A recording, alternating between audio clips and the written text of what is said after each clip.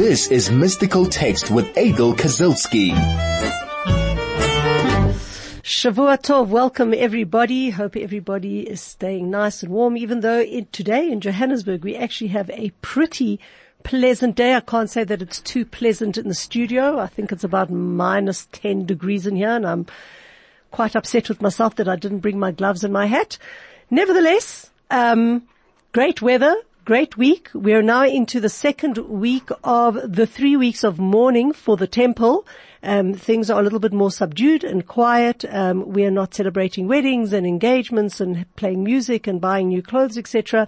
It's a great time to have some introspection and to have kind of like a mini space in the year where we can maybe get rid of a little bit of our distractions and our outside influences and look inside. And what better way to look inside than to start learning together with me the life of Abraham, the life of our forefather Abraham, who is our forefather, who is our great Zayda, and understanding the journey he took. And as we learned last week, journeying is part of life.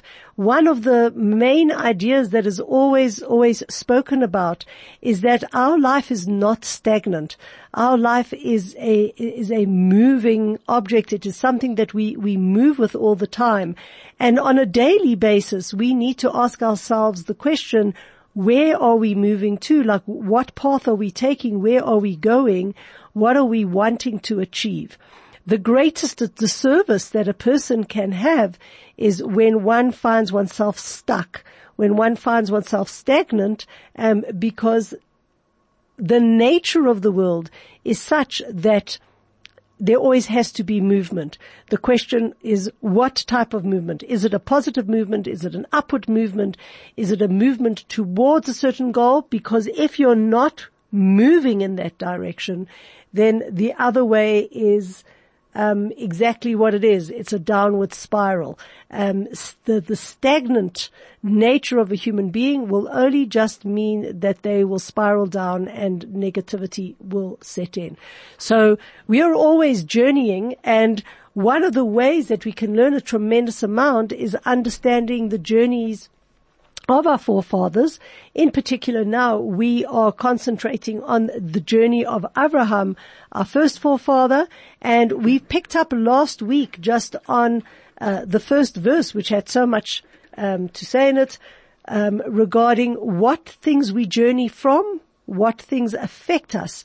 And just as a précis and a reminder, we learned last week that our land affects us, our birthplace affects us, and so does our father's house, the immediate environment in which we are brought up. Having said that, nevertheless, it is not that it needs to be because of those things that we are who we are. We can always choose to make changes and look at different paradigms and shift. And that obviously then does require us to journey to ourselves, with ourselves, by ourselves, for ourselves, all explained last week. You're welcome to pick up on the podcast on Chai FM. So today what we are going to do is we are going to look at verses 2, 3, and 4, which are really an extension of verse 1, where God tells Abraham to journey out, to Lech Lecha, to go out from his land, from his birthplace, from his place from his father's house to the land that he's going to show him. And God gives him a whole lot of promises to guide him on the way, to know that journey that God is going to give him is going to be successful. Verse 2 and 3 of chapter 12 of Genesis reads, Ve'escha l'goy gadol, I will make you into a great nation. Ve'avarechecha, and I will bless you. Ve'agad shemecha, and I will make your name great. Ve'heyei bracha, and you will become a blessing. Va'avarcha mivarechecha, and I will bless those who bless you. Umekalalecha arur, and I will curse those who curse you. V'nivruchu v'cha kol mishpachot adama, and I will through you, all the families of the earth will be blessed. Very, very interesting. Just the entire blessing, which we are going to discuss. And verse 4, just so that we've got context, it says, Vayelech Avraham kasher diber elav Hashem. Avraham went as God had told him. Vayelech ito Lot. Lot went with him. Avram ben Chamesh shanim v'shivim shana b'tzeto mecharan. Avram was 75 years old when he left Haran. Now, the first thing that we can see is that he needed those blessings, because when you start going out on a journey and you don't complete it, you need some type of encouragement and some type of guarantee that you will be successful. And so on a practical level, God was giving him that encouragement that don't worry, you will be great, you'll be successful. Those who bless you will be blessed. Those who curse you will be cursed. There is pretty much a nervousness on behalf of anybody if somebody says, you know what, leave your place, go out. I'm not even telling you where to go, and I'm not going to tell you how long it will take. So God gives Abraham that assurance. At the same time, we could ask the question as to why did God not reveal to Abraham exactly which land he was going to? Wouldn't have that been easier? Wouldn't have that given him a little bit more of a stability? So we are told that God wanted to reward Abraham for every step he took. Because when one embarks on a destination without knowing where he's arriving, things are much, much more difficult. You don't know how long you're going to be on the road for. You don't know once you leave, where you're going, how long it's going to take, what you're going to encounter. And it obviously takes a lot more courage, a lot more effort to do that. Now, God wanted to give Abraham a lot of blessing, and so he demanded of Abraham a lot more effort. And this was one of the tests with which God tried Avram, for him to not only leave his land, his birthplace, his father's place, and not reveal to him how long he would have to travel, made that decision much, much more. But what we see from Avraham is that he actually embraces this journey with gusto. He doesn't sit and wait and say, okay, well, let me make papers, let me speak to the embassy, let me see how long it's going to take. It's going to take 6 months for me to pack up my house. It's going to take all of these things. On the contrary, no.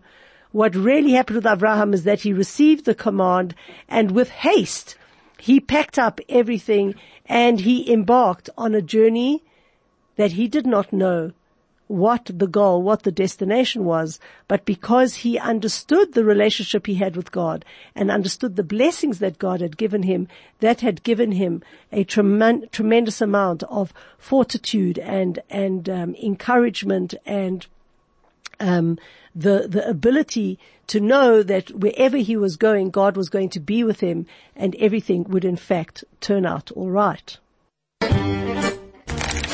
This is Mystical Text with Adel Kazilsky.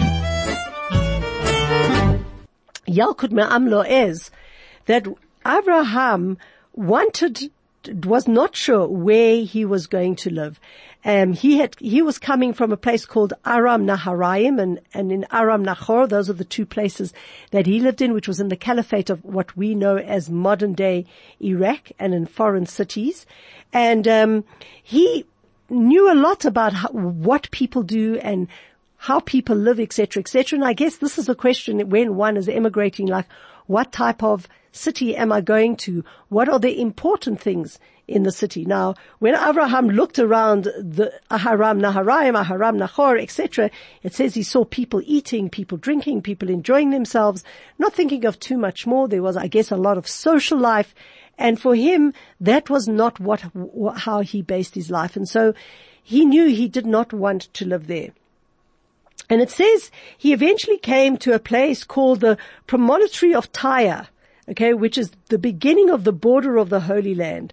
And there he noticed something interesting. Everybody had a skilled profession, and he prayed and said, may my portion be in this land. This took him, this resonated with him, and this was something where he saw that he could survive. And I want to just take a little bit of time discussing professions, discussing education.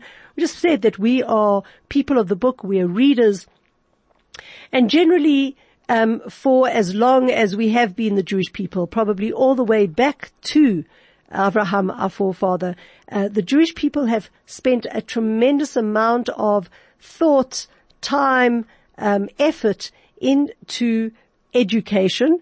And when it comes to professions, we actually spend a tremendous amount of time ensuring that we are skilled. Now, if you look in the Torah, and you want to find the viewpoint of Torah, are we a people who has to take that into account a lot, or is it something that we should not? We're told that it is vital for a person's life depends on the skills that he knows. Many people, or maybe not many people, but some people could come from an old family where you inherit wealth, etc., etc. But the Torah does encourage, in the sources, if you read, that even if you come from wealthy stock and you have a backing behind you, that you still should nevertheless find a way, a profession with which you can earn a living, because just relying on inherited wealth and inherited education, etc., etc., of people before you, you could land up in trouble and, in fact, absolutely lose everything. And the Torah says the following. It says, he who bears the measure of seed goes on his way weeping. Okay? And we are told here that seed, he who bears the measure of seed is now here talking about lineage, about pedigree, okay, where one considers himself, so to speak, the seed of important forebearers, okay, and he considers it beneath his dignity to engage in a profession or a trade or his own business. What does the Torah say? He will go on his way weeping. One should rather make oneself accustomed to working, because when one works hard, and so to speak metaphorically bears his sheaves on his shoulder, such a person, we are told by the Torah, has joy, has blessing all his life, and will never want for food. So, and that's why the Torah goes on to say, but he who comes with joy will bear his sheaves. Meaning that one feels productive when one is able to work. And this is something very, very important. I guess it's a huge comment on society as a whole, when we are looking to better the lives of others, looking to better society as a whole, looking to better ourselves, our families. It is important to understand that when one has work, even if it's menial work, it's manual work, if one is engaging in the world and producing, that allows one to have a sense of dignity, a sense of joy, a sense of purpose. When one just lands up with inheritance or, as they would proverbially say, the bum in the butter, that does not lend to making a person productive. And in fact, the Torah says that type of person will land up weeping. There will come a point in time where you've squandered the wealth, or you've done a couple of business deals, it didn't work out, and you come very short. Not to say that there is something wrong with leaving your children with money, but it certainly does say that we are obligated to teach our children. And I've said the story many times, and it bears to be said again, because it is something very, very important to remember when we are journeying in life. Most of us, all of us, work in order to better our lives, and then obviously to better the lives of our children, our grandchildren. There can be many occasions where people, thank God, are very, very successful and are able to build wealth and leave trust funds and wealth to the family. There was a very famous Jewish businessman that lived in the past century, and the story is told that he told his children before he died that he's writing 2 wills. One will be to be opened at the moment of death, when they hear that their father has passed on, and one will be opened 7 days later when they completed sitting Shiva, when they completed sitting the 7 days of obligatory mourning. Anyway, the day did come when this rich man passed away, and immediately, as instructed, the children opened up the first will, and in that first will it was stated that the wealthy man stated, now that I have passed on, I have but one request of your children. Please, can you bury me in my socks? Go to my cupboard and find a pair of socks and bury me in my socks. Well, as dutiful children, they were distraught, they were broken by their father's passing, and they also wanted very much to go and fulfill their father's will. So they went to the Chevra Kadisha, the burial society, and said, you're preparing the body for burial, please bury him in these socks. And they dutifully brought a pair of socks with them. For anybody who knows halakha, who knows the laws concerning the preparation of the body for death, in Jewish law, as you come into this world, so you do leave. We treat the body with the utmost respect. The body goes through a washing and a purification and is prepared for burial. But the way that the body is prepared is that the body wears nothing. All that happens with the body is that the body is put in shrouds and in outside of the land of Israel, then into a plain wooden coffin. In Israel, they are buried in their shrouds, generally with the talis wrapped around them. So when these children, these distraught children, came to the Chevra Kadisha and said, please can you put the socks on our father? That was his dying wish. That was his first and only wish in the first will that was opened. The Chevra Kadisha, understandably keeping to the halakha, said, I'm sorry, we do not put on anything extraneous. We are keeping to the laws of the Torah. And an argument ensued, and the children did this and did that, and because they were wealthy, pulled a string here, tried to pull a string there, speak to this rabbi, speak to this person who knows this rabbi, speak to this. It didn't matter how they pulled, how they tugged, how they argued. Whatever they tried to do, they were not successful in burying their father with socks. Their father was buried that day in the same manner that each and every single one of us will be buried at the end of our lifetime, and how our ancestors and everybody before us were buried. Anyway, they proceeded with the 7 days of mourning, the Shiva period, and when they were ready to get up and they were ready to integrate back into the world after mourning their father for 7 days, they dutifully opened up the second will, which they assumed would now talk about the dissolution of their late father's estate, the distribution of the wealth and the money around, and they all gathered round to hear the further instructions of the father. To which the father wrote as an introduction to his will, by now you will have mourned me for 7 days, and by now you will have realized that despite who you are, and despite the wealth and the weight that you carry in the society, you were not even able to bury me in my socks. Now that my inheritance is waiting for you to divide between yourselves, know that all of this inheritance is worth absolutely nothing, because at the end of the day, you couldn't even take something as simple as socks and put them on my feet. I left this world without socks. So too you should know, dear children, that whilst money and inheritance and good standing and a name and anything else that is left as an inheritance only stands in good stead when you yourself make something of yourself and use it as a tool to continue in growth. But if you use it to relax and do nothing about it, it is worthless, because look at me now. I did not get buried with socks. And this is a very, very powerful story. I love telling it because it's very, very centering.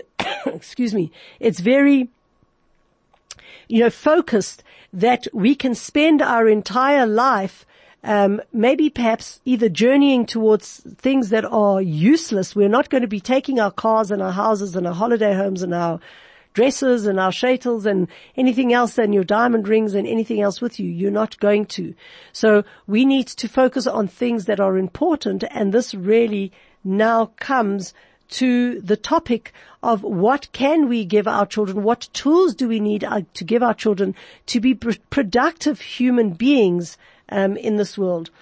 And as I explained initially, and now we perhaps can understand on a more broad level, that is why in Judaism and in the society, the Jewish society, it doesn't really matter where you will find Jews, whether it is in the Galut, in the diaspora, in any places there, or in the land of Israel, wherever it is, Jewish parents have spent a lot of money, a lot of time, a lot of effort, sometimes with great, great sacrifice, in order to educate their children.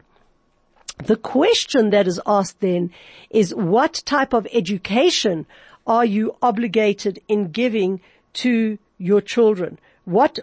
You have a mitzvah, you're obligated if you do not teach your children.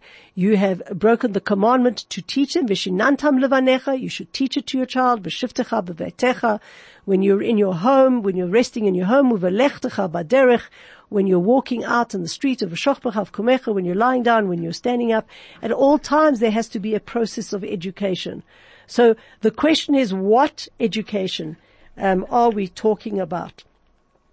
So, contrary to the overall viewpoint, is that the Torah goes, it says the main education is the education of Torah to the Jewish child, and that Torah is not expecting each and every single person to become that professor, that lawyer, the doctor, the dentist, the accountant, the businessman. Torah is not expecting that. Torah is not expecting the vice versa, that everybody should just be the rabbi and the rebbitzin and a person who sits and studies all day long.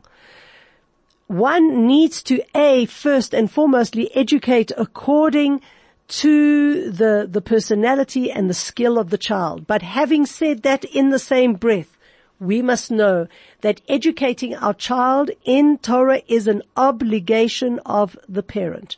And what does that mean?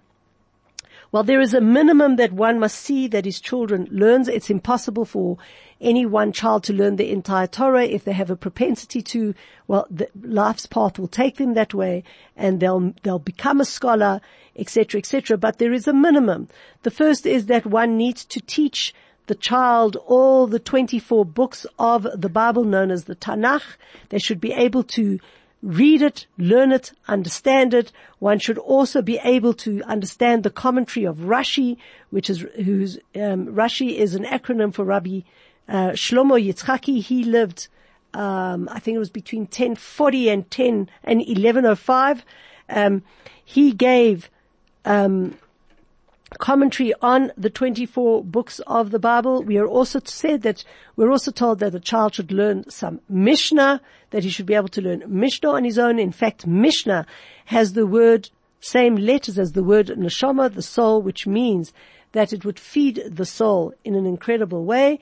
And then a child should also learn Shulchan Aruch, which is the codified law of telling you what to do and when to do it. So a child would know what he's obligated to keep and not go against. That is the minimum obligation of teaching a child. We take it beyond that. A child should also learn Midrash and learn the mystical portions of Torah and learn much, much more that is the genre of Torah, but at the bare minimum, a child should be taught the basics. And the reason why this type of education is first and foremost, before you become the doctor, the lawyer, the accountant, or whatever it is that you want to become, is because this lays the moral foundation for the child. It gives the child the compass of what is right and what is wrong in this world. It allows and it gives the child the skills of how to build, how to be part of a moral society, a society based on honesty, on integrity, on the relationship man with man, man with God. And a child grows up responsible, and a person who can give to the world. The skill is kind of like just the means through which he will act out that responsibility and that activity. But Torah is the framework within which we learn of who we should be and how we should behave. And so education and the obligation to educate your children is vitally important and incumbent upon each and every single Jewish parent. So Jewish education, and the child understanding who they are and where they came from, and that Abraham was their forefather, and all of that entails, and how we live as a Jew and how we behave, and how to read and write and understand Hebrew so that we are able to delve into the powerhouse, is of absolutely vital importance. And in fact, in the Parasha of Bereshit, we spoke about the fact that anybody who had the ability, and was given the ability, I guess the ability to support their children and allow them to study Torah, and did not give it to them and did abandon them, it ain't going to look too pretty for them in the world to come. This is Mystical Text with Adel Kazilsky. And what are we doing here on Chai FM at this time of day? We are going through texts, albeit mystical. We are learning the foundation of Torah, getting moral instruction, encouraging ourselves and learning from ourselves what it is that we need to do in order to be successful human beings. And as we finished off in the last segment, this is something that is incumbent upon each parent to ensure that they give their child. Following from that Torah education, it follows through then that a parent should also then give the child the skills, the knowledge, and the education in order for them to have a profession. One of the other things that Torah says, that if a person does not have an occupation with which he can earn a living, he has no choice but to be dishonest. And oh, have we not seen this so many, many times in our current lives, in the news, in times gone by, where major big dishonesty comes from people being uneducated in the morality and the integrity of the way they're supposed to live. Not that, they just got their degree. So I know we put a tremendous amount of emphasis on education, but it has to be the right education. And spiritual education goes hand in hand with secular education, and spiritual education has to precede secular education. But both are important, and both are the obligation of the parents. And that is why when Abraham looked at the people who were bordering the land of the Canaan and saw that they had trades and that they had professions, that they were also extremely wealthy, they were successful, this was the place that he wanted to move to. Nevertheless, he didn't make that like his goal. He was traveling because God said travel and leave the place that you're leaving to. But that came as a sideline. I want to just take some time now to discuss the blessings. We know that Abraham was righteous. God blessed him. Ve'esel goy gadol ve'avarechecha, I'll make you into a great nation, I will bless you, ve'gadla shemecha, I will make your name great, ve'hebracha, you will be a blessing. So we're told that Abraham received 16 blessings. In all these words, there are actually 16 blessings. The first is that God said, I will make you into a great nation. Why did he have to say that? Okay, because Abraham was very, very nervous. He knew Noach. As we said, we know that Noach was alive in Abraham's time. And he knew that Noach had fathered 70 nations. And he was really asking himself, and hence asking of God, how am I going to be different from Noach? So God said, you will father a great nation, the nation of Israel. Yes, the whole world descended from Noach. Okay, we know that since only Noach and his wife and his children survived the flood, they repopulated the world, and from there they then divided into the many nations, as we have discussed previously. But the people Israel, on the other hand, would be a single nation, and they would all be considered the descendants of Abraham.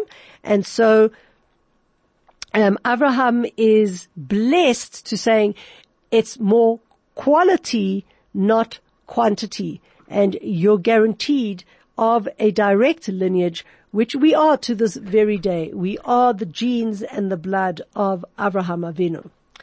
The second blessing that he was given was that while God was saying, I'll make you into a great nation, we learned previously that Abraham was born without fully developed reproductive organs, and he really, in essence, on a practical level, was sterile, and God promised that he would be regenerated in order to have children. And this is God's intent when he said, I will make you into a great nation. The third blessing is that normally when one has a nomadic existence, you're wandering from place to place, you land up with three problems. Number one, you don't have as many children because just life is just too tough going from place to place. You're not settled. You can't concentrate on living in one place and in one time. Also, traveling around is much more expensive than staying at home. His wealth was going to be diminished. Also, if you travel from place to place, you never can make an impact in one place and grow your stature and your reputation. All of those things were working against Abraham, but God promised Abraham that although he would wander through the distant places, none of those problems would happen. He would have children, he would grow fabulously wealthy, and his reputation would only increase, not decrease. The fourth blessing was that Abraham's reputation would constantly grow. In many cases, I guess you could say he was like a king of an entire civilized world, because he possessed great genius, and we are told that all the kings of the east and the west would come and seek his advice. And in fact, we're told, here's an interesting thing, that Abraham even minted a coin which was universally accepted as legal tender, as negotiably tender. There were 4 people that struck coins that eventually became universally accepted: Abraham, Yehoshua, King David, and Mordechai. Abraham's coins, we are told, had an old man and a woman on one side and a young man and a woman on the other side, and they were symbolic of Abraham and Sarah on one side, Yitzchak and Rivka, Isaac and Rebekah on the other side. And this was an allusion also to the fact that Abraham and Sarah had their child in their own age. Just as a side thing, Yehoshua's coin had a bull on one side and a re'em on the other side. Why? Because he came from the tribe of Joseph. Joseph actually had, it says Joseph was very powerful. Yosef was very powerful. He was like these two creatures, the re'em and the bull.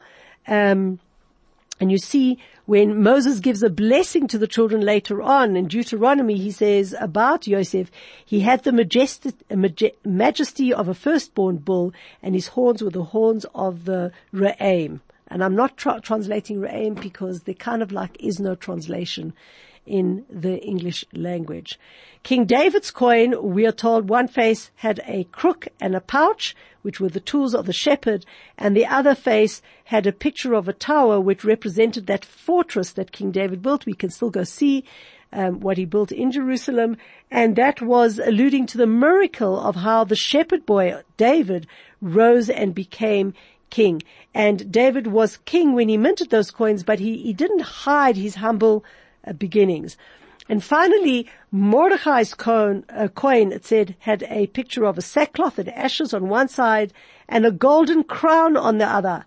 And that alluded to the fact that his life began in much anguish because he covered himself with sackcloth and ashes when he heard that Haman wanted to kill the Jews, but in the end he became viceroy to King Ahasuerus. So one could go also, by the way, and say Abraham, Yehoshua, Joshua, and Mordechai were commoners. Okay, so it can be considered unusual for them to strike their own coins. King David was a king. What's so What's so unusual about him minting his coin? So we're told that it was unusual because it became legal tender. It was accepted even in other countries. So, for example, today, if you have Turkish currency, you can't go pay with stuff in France. You can't take the South African rand and buy something in America. What was great about all these four people that minted coins was that it became legal tender, and this was really the blessing that God gave, that his reputation would in fact grow unbelievably. This is Mystical Text with Adel Kazilsky. Welcome back. We don't have too much time left into the 16 blessings, but let me just tell you a few more of the blessings that Abraham received. The first is that he would be honored with the first blessing of the Amidah. We know we start with Elokei Abraham, Elokei Yitzhak, Elokei Yaakov, but we finish in the Amidah with Baruch Atah Hashem, Magen Abraham, the shield of Abraham. So that was and always has been something that honored Abraham. Abraham also, we are told, only had complete control of 243 of the 248 parts of his body initially. There were 5 parts that he had no control over: his eyes, his ears, etc., as well as the ability not to have kids. And God then gave him like a full function of his entire body. He was rehabilitated. He was rejuvenated. Another blessing was that God gave him the letter Hey into his name Avram to make it Avraham, and that additional letter was particularly significant because Hey is one of the letters of God's name. We're told that Abraham had great success in his business affairs. We're told also that all sick people in Abraham's time were cured. If a sick person came to Abraham, he prayed for him, and it said that if anybody even looked upon Abraham, they would get healing. So that was a blessing where it says, those that bless you will be blessed, those that curse you will be cursed. Abraham was a blessing for everybody. Other things were that Abraham was blessed with general success. He would land up at the end, as we will see, having children, property. He'd live to a good old age, and he would inherit the Holy Land. He was blessed with tranquility, and he had an extraordinary number of servants. So he had success in everywhere he went. We're told that the rain and the dew only came because of Abraham's merits. We're told also that when Abraham came to the land of Canaan, the land of Israel became blessed. And of course, Abraham, we're told, in Yeshayahu became, and I'm going to quote from Isaiah, Yeshayahu, chapter 41, verse 8, God's friend.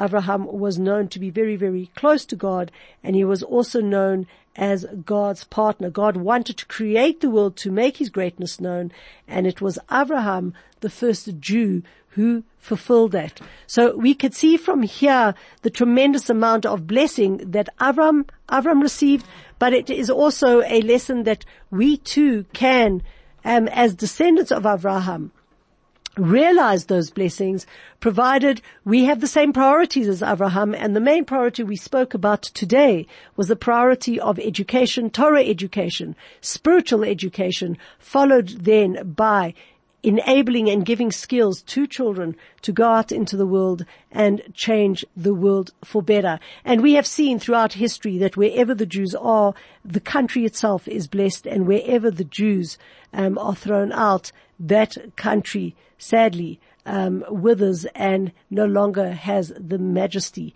and productivity and the power it had when they had Jews living there. So Avraham's blessings are very much alive for us today. And as we go into this week, I bless you and ask you the question, will you be